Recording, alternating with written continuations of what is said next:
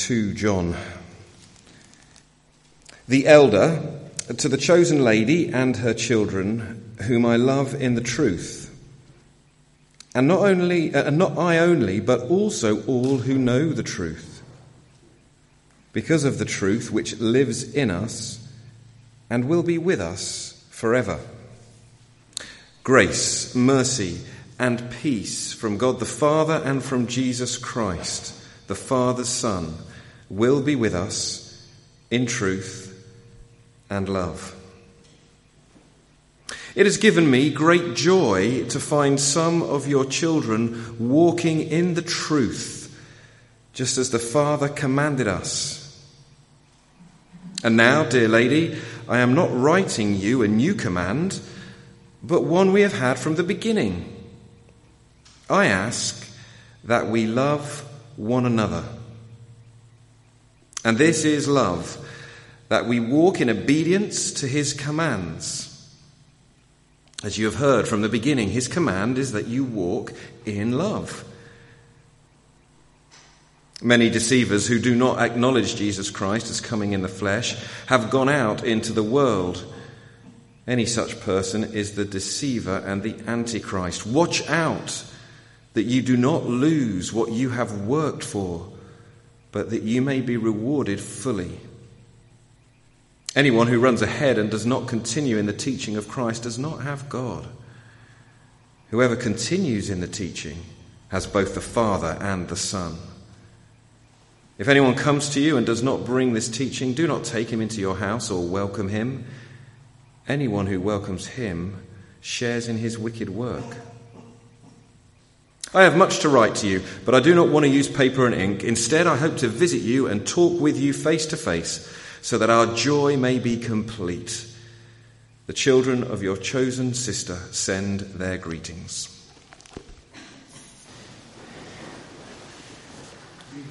Well, this evening, because it is the first one, first of all, I'm just thrilled there are so many of you here. John and I had the same thought as we came. We didn't know whether the chairs would be empty.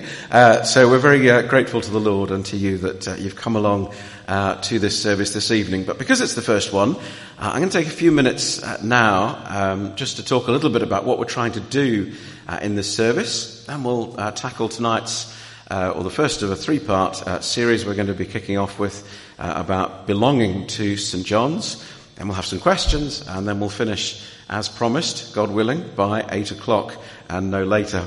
So let me say a little bit about Rooted and what we're trying to do. Hopefully, there we go, things will appear.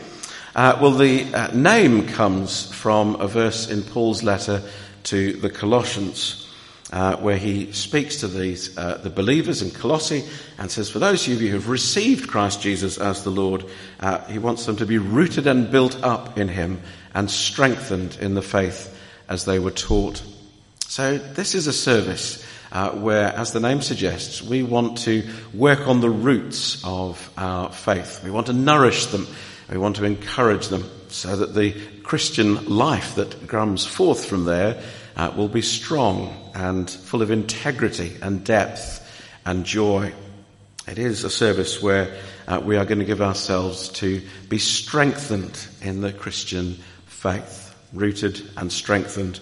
Those are words that come to the heart of what we're trying to do.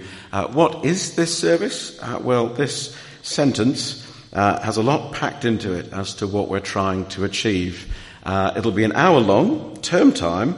Those are fairly straightforward. In other words, there's the time limit which we've set ourselves. Preachers beware. And it is something that will only happen in school term time. But modular is the next word. And by that, what I mean is that we'll give ourselves to certain topics, and we'll take one evening perhaps, or 3 or even 5 weeks or so, to look at a particular issue, and then so if that's something of particular interest to you, the idea is that you can pop in for that evening or that season, but don't feel you have to come every week.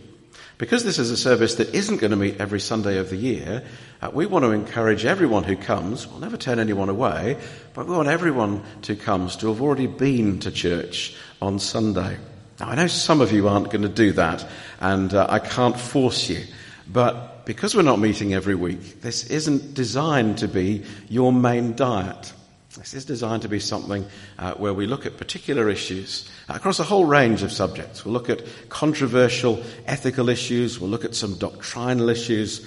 We'll look at questions that our culture is asking and look at how we can answer those with Christian thinking behind them. But it is modular. It's topical. And again, that's a reason for encouraging you to see this as a second service. In our morning service, we give ourselves to what we call expository preaching. Don't worry too much if you don't understand the word. What that means is we take a book of the Bible and we work through it, because we believe that God the Holy Spirit has inspired the Bible to be in just the form that it is. And that is 66 books of a whole variety of kinds, 2/3 before Jesus came, 1/3 afterwards. We've got letters, you've got the biographies of Jesus and the gospel, you've got poetry and so on. And that's the way God gave it to us. And so in the morning we're currently working through the Gospel of Matthew, although we've paused now to do a series on giving. But our general diet is working through the Bible book by book over time. And in this service, we're going to take a complementary approach to look at some topics. Now, that's great as a supplement. I don't think it's brilliant as the primary way to get fed by God's Word. That it can be really helpful to draw the teaching of the Bible together on different topics, different areas, when we want to look at one subject or one theme together. So modular, topical, a teaching service. The focus is going to be very much on listening to the Word of God and exploring it together with an integrated question and answer time. So unlike our morning services, in this service you get the chance to speak as well, and we all get the chance to hear each other. That might be mainly questions, but it might also be your reflections, your comments, your contributions. That is very much something that we want to bake in to this service. So there'll be a teaching time and then a question and answer time, and then we'll finish. So just on some practical issues, we're not live streaming this service. That is deliberate, but we are recording it. And we will make the recordings available and the slides available afterwards. We hope over time to build up a bit of a resource with that, so that if you want to come back and look at a particular topic or question, one which we've covered maybe a year ago, it'll be there for you to follow up. It is a deliberately low maintenance service. Now, the reason for that is that in our morning service, we have wonderful teams of people, but none of them are quite big enough. We need some more welcomers. We could do with some more people on the AV team. We could do with some more people who teach our children and young people. And in restarting this service, the one thing I didn't want to do was take anybody away who was serving in the morning and bring them to the evening, because that would be robbing Peter to pay Paul. And what we can't do is weaken our morning service. Because again, as we discovered, those of you who are here this morning, God has brought growth recently to the morning service, and we were too full in this room. Last time we were in this room, we weren't. And so we don't want to do anything to distract from what God is doing in that service, or to make the most servant-hearted and committed of you feel, gosh, I need to serve there as well, and then you just feel weary. So we don't want that. So that's why we've got a skeleton AV team. We'll be having the service led by the clergy. We're paid to do this, after all. But having said that, we are very open to ways in which we can encourage others to be involved, as long as you don't stop doing what you're doing in the morning, in which case it'll be a short conversation. But I'd love to get live music. It's great having music from St Paul's Castle Hill, because it's a church in Sydney Diocese, but I'd rather have music made by people of St John's, Hertford. So if we can get a music group together in the evening that doesn't in any way take away from the morning, brilliant, I'd love that. If we could get some people who would serve refreshments, you know what I'm going to say, without taking away from the morning, then I'd love us to be able to serve tea and coffee from about 6:30, 7:15, so that we can have some caffeine to stimulate our minds as we're meeting here together. So I'll leave that with you. If you want to come to me and say, I really want to do this, and I'm not going to take away from the morning, then we'll have a conversation and we'll see how we can develop. There may be other ways in which we can develop things too, but those were two early things it would be lovely to see a development in. And then we're going to break the pattern periodically from a fundamentally teaching service to go all the way the other end and have a praise service. And we've got the first one of those planned for Palm Sunday, where there will be a message, but it'll be a short message in the context of a service of praise, and particularly preparing for Easter on that one. We'll say more about that in the coming weeks. Anyway, I hope that gives you something of a flavour of what we're trying to do in this service. And hopefully that will encourage you to come back and join us here again. But I do want to take some time now to introduce the first of this 3-week series on Welcome to St. John's. What does it mean to belong to the St. John's Church family? Does anyone know what our church motto is? I'm hoping you all do, but does anyone know? Shout it out, someone. Thank you. Walking in truth, living in love. That's good. We launched that 12 years ago, and it was something that was very much on my heart then, and it still is now. So we're going to be just introducing that this evening. And then the next 2 weeks, it's not rocket science. Next time we'll do Walking in Truth. And can you guess what we'll do on week 3? We'll do Living in Love. So we'll go deeper on truth and love and what that means because of who God is and what that means as we seek to live faithfully as his people here in those second 2 weeks. And those second 2 weeks will be, in part at least, shaped by what you say tonight when we have the question time a little bit later. And as I said this morning, we will plan a series later in the year under the title Welcome to the Church of England. In that one, I really won't be surprised if no one comes. But no, I shouldn't say that, should I? But that's where we'll explore synods and bishops and councils and articles and the history and Cranmer and all that stuff. So we'll do that later because that's a big thing. It's an important thing. And but this 3 weeks is about what does it mean to belong here to this church family and finding our feet and playing a part. So our church family motto is walking in truth, living in love. Does anyone know where the first half of that, the walking in truth, comes from? There's a particular Bible verse. I'll give you a clue. It was read before the whole letter. So someone want to shout out a verse number? Yeah, do have it open. So we're going to be looking at we're thumbing through the Bible a bit this evening. So 2 John, verse 6. Well, there's the language of walking. So that's half right, Lewis. Verse 4. Thank you very much. Walking in the truth. And I'll put that. And then, in fact, the exact phrase comes in the authorized version. Thy children walking in truth. Extra points for this one because it's not in 2 John. What about living in love? Anyone want to have a stab at that?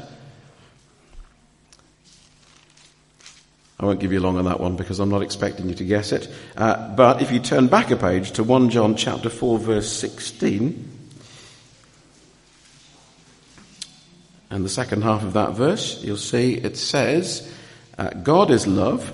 Whoever lives in love lives in God and God in him. So it's not the exact phrase, but it's near enough. Whoever lives in love lives in God. So lives in God, lives in love, living in love. That's where our church motto comes from. So it is straight out of the scriptures, particularly the writings of John, but it's much bigger even than John. So what I'd like you to do is, if you've got your Bible, turn back to Exodus chapter 32. Exodus chapter 32.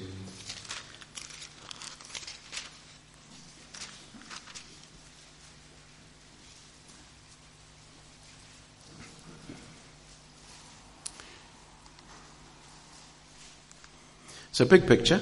God has given Moses the 10 Commandments. He's gone up Mount Sinai. He's received the 10 Commandments. He's received a number of other laws that go through them and apply them. And all the while that Moses has been up on the mountain meeting with God, getting the 10 Commandments, well, Aaron, his brother, has been leading the people down at the base of the mountain into wickedness. They've created an idol to worship. They've got involved in sexual immorality. They have just rejected God, all the while keeping the language of religion, and they have turned away from him entirely. So it's not good.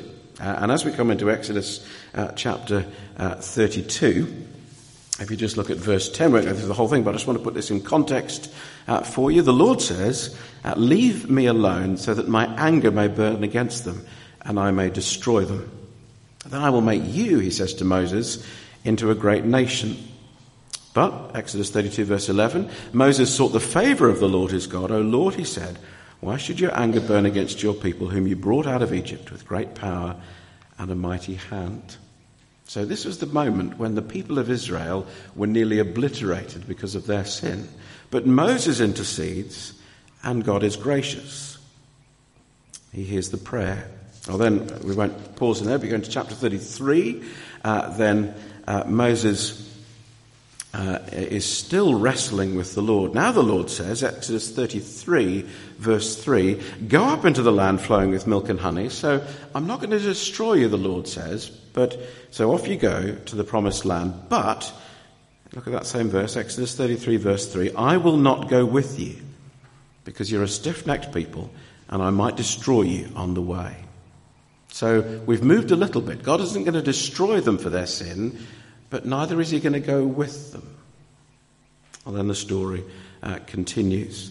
And in the end, the Lord relents. Verse 14 of Exodus 33, "My presence will go with you, and I will give you rest."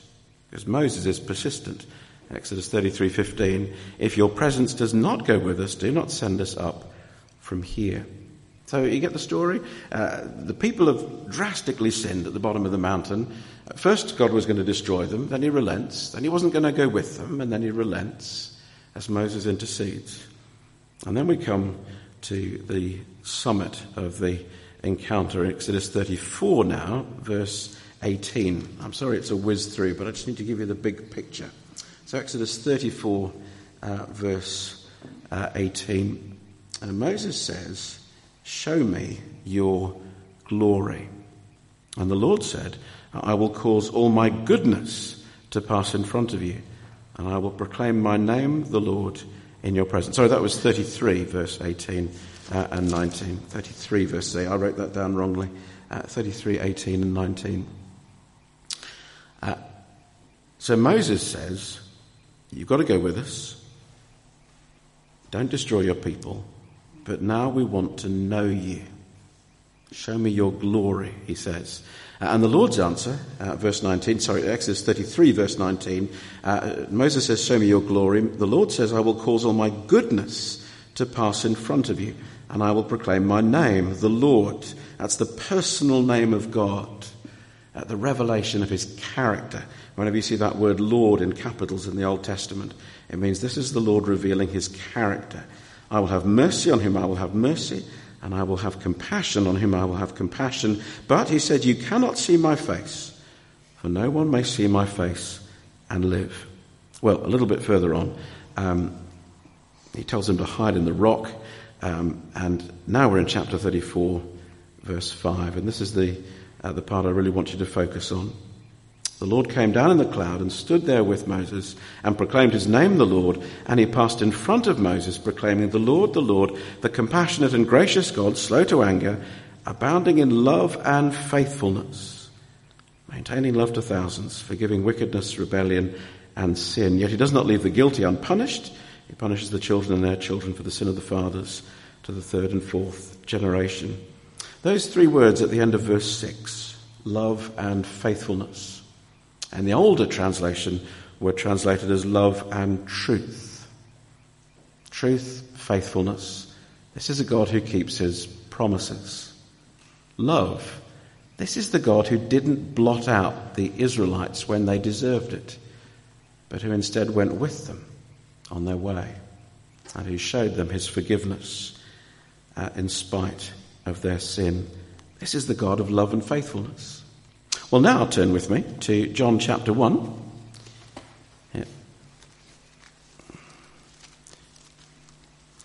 want you to see why love and truth are so central in the character of the God we know in Jesus Christ, and therefore why they are so central to our identity here in this church. So, found it now, New Testament, John chapter 1.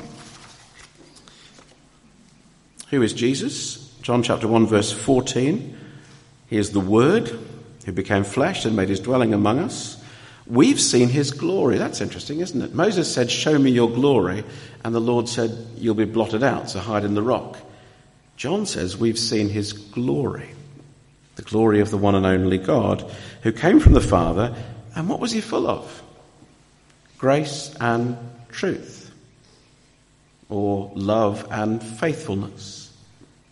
See, this is the one God, the Creator God, the Redeemer God, the God who revealed himself to Moses and who has now come in the person of Jesus Christ. And who is God? If you boil him right down to his essential character, he's the God of love and faithfulness.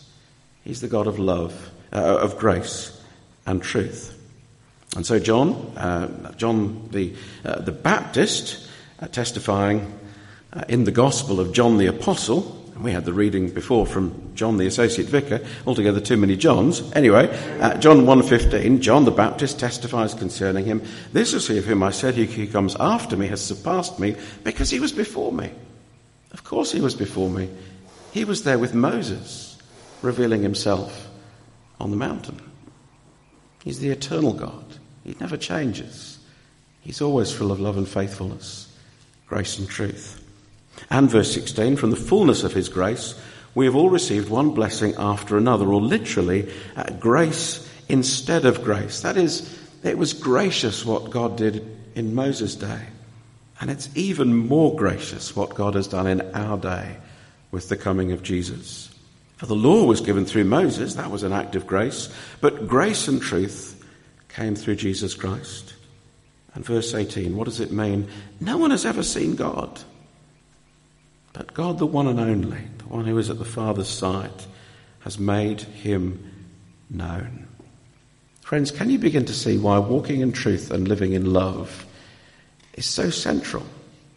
This is who God is. He's the God who's drawn near to us, full of grace and truth, abounding in love and faithfulness. And the purpose of our church, of any church, is to know God. And as we know him, caught up there we go. As we know him, we praise him. Does anyone recognise where that last verse came from? Jolly well ought to if you're awake. Which psalm? 100, we said it, didn't we? We said it earlier in our service. So look at what the psalmist praises God for. His love endures forever. His faithfulness continues. So the people of God have always known and praised the God of grace and truth. This is who we know. And therefore, this is who we are. It describes the God we know, and it describes the way in which he wants us to live. I'll go a little bit faster here. So we've had in John's second letter the grace, mercy and peace from God the Father and from Jesus Christ the Father's Son, who comes to be with us in truth and love. That is, the God who makes himself known has always made himself known in truth and love. Makes himself known in grace, that is, forgiveness for the guilty, in mercy, his love to the needy, and in peace. Well, we deserve judgment as the enemies of God. He comes to make peace with us through his blood shed on the cross. And so, because that is the gospel, it also describes our response to the gospel. Just come back to 2 John, and I promise we won't move again from here. Your fingers can relax once you get to 2 John. We won't go through the whole letter tonight, but I just want you to notice the language that John uses, particularly in the first half of the letter, and describing his relationship with his fellow Christians. And he's writing, based at this point, the Apostle John, in one congregation, which he calls a chosen lady. Chosen lady is a way of describing the church, and the children of the chosen lady are the children of the church. That's us. So our chosen lady is St. John's Hertford. We're the children of that church. He uses that familial language, and we know that's what he means because at the end of the letter he talks about this chosen lady having a chosen sister. So he's talking about two congregations under this language of being chosen ladies. Unusual language, even in the New Testament, but that seems to be the most obvious meaning of it. So we are children of the church, as John was. And look at the way he relates to his fellow Christians. I'll just read again slowly from verses 1 and 2. Listen for our key words. To the chosen lady and her children, whom I love in the truth. And not only I only, but also all who know the truth, because of the truth which lives in us and will be with us forever. In other words, the foundation of their relationship as Christians was in the truth and love of God in Jesus. He now related to them as brothers and sisters because the truth and love of Jesus held them together. Or if you look the other side, from verse 4, it has given me great joy to find some of your children walking in the truth. I'll explore next week the richness of what he means by truth, just as the Father commanded us. But this is the truth of Jesus, the truth of the gospel, the truth of God's word. It's given me great joy to find some of your children walking in the truth, just as the Father commanded us. And now, dear lady, I'm not writing you a new command, but one we have had from the beginning. I ask that we love one another. Isn't that striking? So here is God, truth and love. Here are Christians. And what marks us out as distinct and what unites us? Well, we're the people who walk in truth and live in love in our relationships with each other. So we relate to God, who is truth and love, by expressing truth and love in our relationships with one another. And this is love, verse 6, that is love for God, that we walk in obedience to his commands. So there's no authentic Christianity that doesn't involve actually loving one another in the church and actually living under and speaking the truth of God's word in Jesus. Whatever else you might have, if it hasn't got truth and love in it, it's not a Christian church. Because it's out of obedience to the Father, out of love for him, that we walk in these ways. So walking in truth, living in love, both of them, the walking and living, are words of progression, aren't they? We haven't arrived. We've all got more loving to do. We've all got more truth to learn. But being on that journey together, knowing the God who is grace and truth, and loving each other, encouraging one another with the truth of God's word, that's what makes us the people of St. John's Hertford. Well, I promised you question time, and we've got 15 minutes. So John is going to come and take a microphone. There was more I was going to say, but I won't now, as I... Yes, we'll just leave that. John's got the walkabout. So you can ask me any questions you want, or John, which is even better, about what we're doing, or about these big concepts. And because we've just done a quick whistle-stop introduction this week, it'll be the next 2 weeks when we're going to really try and apply this practically of what these things look at. So don't be too frustrated if you think, well, it's all very theoretical. This is foundation this week, but now is the chance for you to ask any questions. If you don't, it'll be a 45-minute service, and that's okay too. And remember, now's the time if you want to give me things you want me to cover as well in the rest of this. I can see the curate's itching. Yeah, the curate can itch for slightly longer. Let's see if anybody else can. There we go, Rodney. Sorry, this is not profound, it's just a practical thing. Does term time exclude the half terms? In other words, we carry on meeting right through the term, do we? We have said, I think, that we're going to stop at half terms as well. So yes, only in school term time. Oh. Because that's a rather debatable period. Well, yes. I mean, what we've done is we've set ourselves up with an initial pattern We're going to review that pattern as we go along. But certainly initially we're going to be meeting until Palm Sunday, and then not for 2 weeks. 3 weeks? It is 2 weeks, I think, isn't it? 3 Sundays. Is it 3 Sundays? Sure. Anyway, I think John's right. John's usually right. Yeah, 3 Sundays, and then we'll be back for the summer term. Could you expand on 1 John chapter 3, verse 18? Dear children, let us not love with words or tongue, but with actions and in truth. Yes, absolutely. And when we come to explore what it means to live in love, that's precisely one of the places we'll go. So love is not, as John says, I don't think he means that we shouldn't say kind things to one another, but he means we shouldn't just say kind things to one another. So authentic love in the Christian church is more than verbal. And that's what John is saying there, isn't it? That we actually walk alongside one another when we're in tough times, and are there to show practical care for each other. And that's what people see. So when Jesus says, this is how all men will know that you're my disciples, because they love one another, I don't think he's got in mind that we say kind things to each other.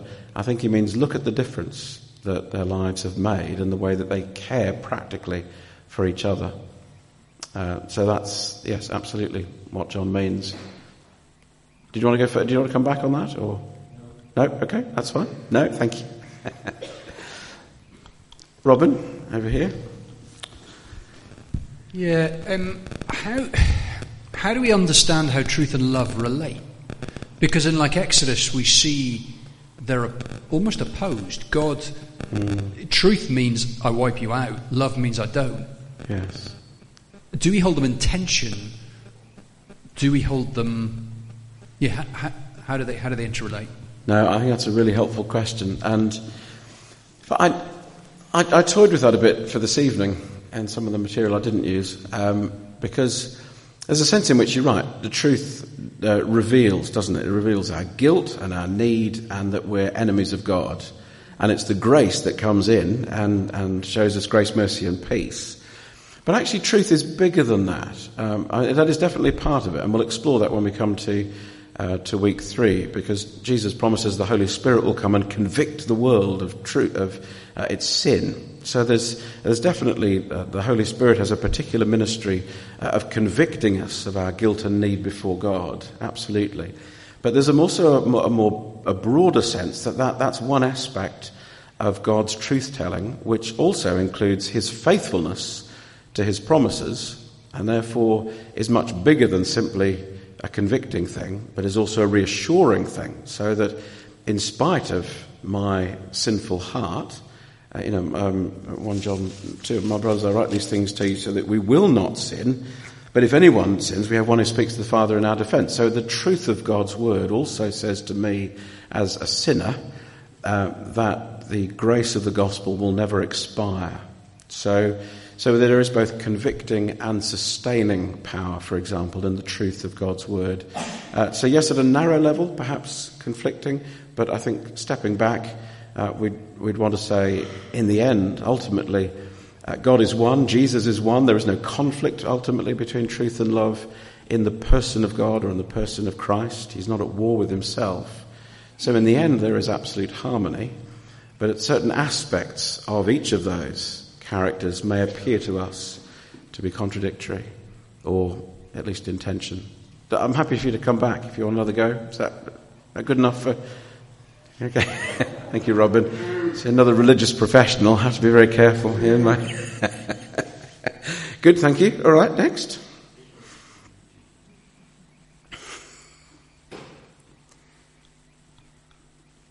Come on, otherwise we'll have to let James ask a question, and he'll be really difficult. Go on, give the microphone to James. Go on, let's see where the brother's going to go.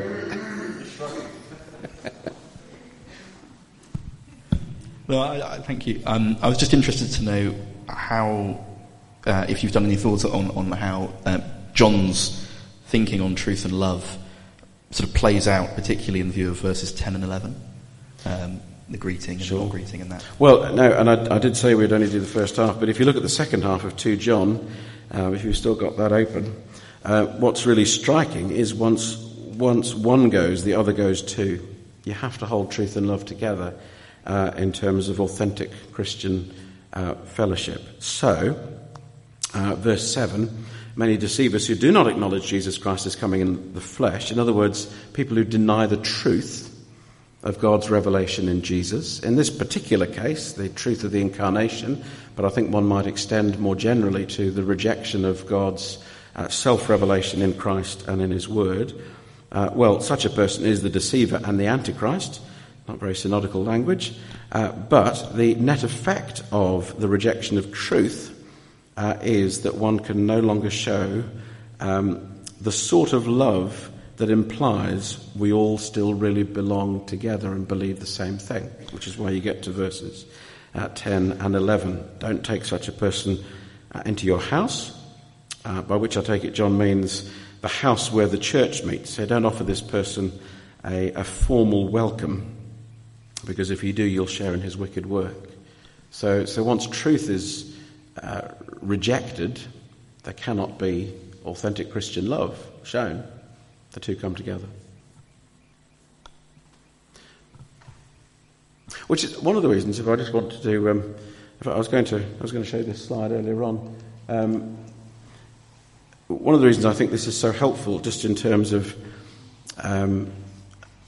working out where we are and where we need to continue in repentance and to grow in our discipleship, is thinking about what happens when you have one and not the other, or an emphasis on one compared to the other.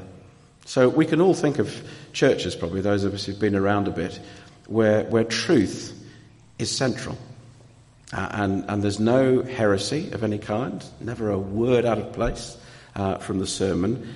And yet, there's a coldness and a harshness. And were you to be caught out in a sin in such a church, you probably would never dare to show your face again, because you wouldn't be sure that there'd be much mercy shown. So, and I'm caricaturing a bit, but it's possible to be very strong on truth, but quite light on love. Well, it's also possible to do it the other way around. There's great empathy and fellow feeling, and everybody's welcome, absolutely, but we're a bit embarrassed by some of the truth claims of the Bible, whether it's the uniqueness of Jesus or some of the ways in which repentance would make us live differently from our culture around us.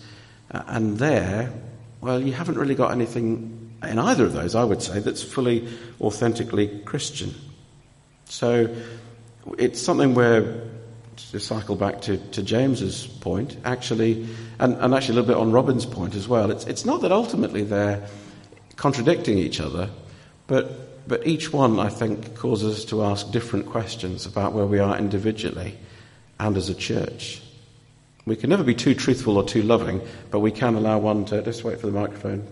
Who's got the microphone? Robin wants to say something.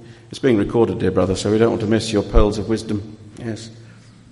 Which is St John's Hartford more likely to forget? I think that's Which tendency does this church tend towards? I think that's a really good question, and I'd be really interested to know from the people who've been here a while what you think about that. I think we can fail both ways, if I'm honest. I would suspect, and you know, I would love to. Please, if you think I've got this wrong, please tell me.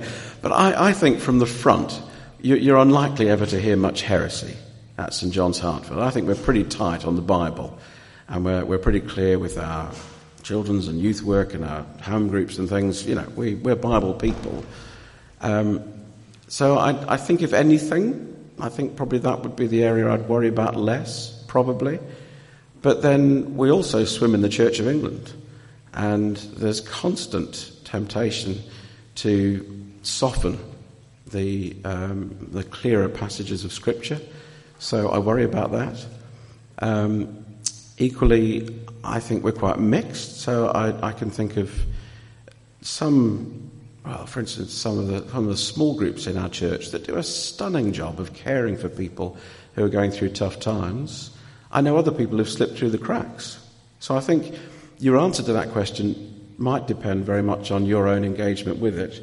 But I'd be really interested if you think there's a more prevailing, besetting sin that we need to deal with, and I want to hear that. We've probably got time for one more, maybe two more questions. Mike, old hand of St John's, Hertford, so tell us your thoughts. Well, firstly, thank you to all of those that have set this up this evening. I welcome this sort of approach, and I just hope that it's successful. You've just mentioned the Church of England. Can you avoid getting, or do you wish to get into the Articles and the Catechism, for argument's sake? Because it seems you can substitute walking in truth to actually saying what I believe. Yeah. And the Articles are a pretty clear statement of what we believe. Absolutely. And we will get back to them. I'm looking forward to a 39-week series in the Articles. We have done it in the past, although I was kind to you the last time we did it, and we took 10 years to do a 39-part series last time, so we won't do them all at once, or there really will be nobody left. But no, absolutely, the Articles are a wonderful, faithful expression of biblical Christian faith, carefully thought through and compiled, and they're still our doctrine in the Church of England. Formally, and they certainly are here. So yes, we will explore them in a future series of these, absolutely. But you're right, the truth does stand for that which we've inherited in the Scriptures and which you've articulated in the creeds and articles. John? I was just going to say, it's helpful to hear these questions, and particularly the question about how we see ourselves, actually, how we see ourselves. And I think I'd want to say at that point that, well, I was trying to work in a way of something about perception when it comes to truth and love, and how we perceive that from different places. And so the question about how we think of our church is a crucial one. And I think I'd want to say, if you see things that are not truthful or not loving, certainly in us, but in our church family, there are. I mean, obviously, to sort of directly answer Robin's questions, people can say, well, I think that, we're not going to do that in a too public a forum, but do come and talk to us. Because it may be that Mike or I haven't noticed something in ourselves, and no one's yet mentioned it to us. Or it may be that we're not aware of something in the wider church, so we seek to live, faithfully to this motto. So I think that's just what I'd want to say to that. Yeah. Any other questions? You'll probably do one more, Kevin. Thanks, Mike. So this is quite a basic question. So I think I understand what you mean by truth, and you've referred to the 39 articles. So for the ordinary person in the street, how would you describe the truth that you're talking about and the Bible's addressing, as against what most people would understand? Like, is it true? So, did you go to the football match on Saturday? If you were in a court of law, promise to tell the truth, the whole truth. So how would you help someone who is struggling to understand what you actually mean by truth? Yes, that's a really thoughtful question, Kevin, and not at all simple. But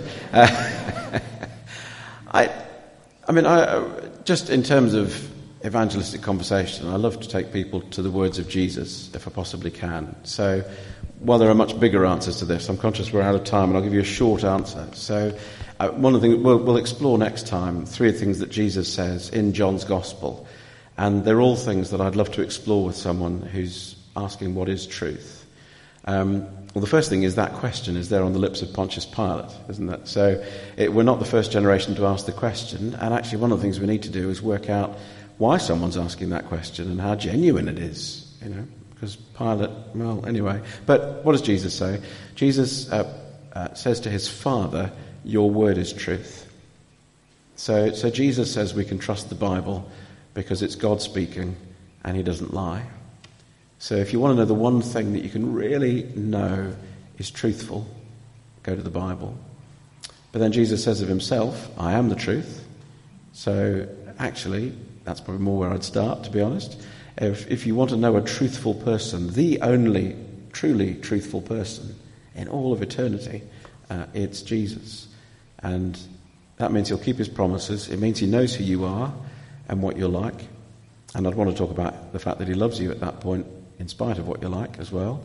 But the other thing, of course, Jesus says is that the Holy Spirit is the Spirit of truth and will lead you into all truth. So just within John's Gospel, on the lips of Jesus, you've got some really suggestive ways in which we could talk to people about the Scriptures, about Jesus, and about what God is doing in us as he leads us to know all truth.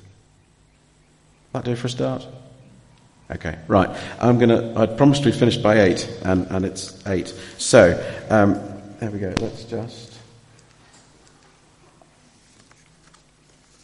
I'm just going to pray for us, and then we're going to say a prayer together, and then we'll finish. Lighten our darkness, Lord, and by your great mercy defend us from all peril and danger this night, for the love of your only Son, our Saviour Jesus Christ. Amen. And let's say the words of the grace together. The grace of our Lord Jesus Christ, and the love of God, and the fellowship of the Holy Spirit be with us all evermore. Amen. 8:01. That's not bad. Feel free to give me any feedback. If you didn't want to say it publicly, send it to me on an email or something, and we will work on this together. But thank you for coming, and hopefully see you again next week.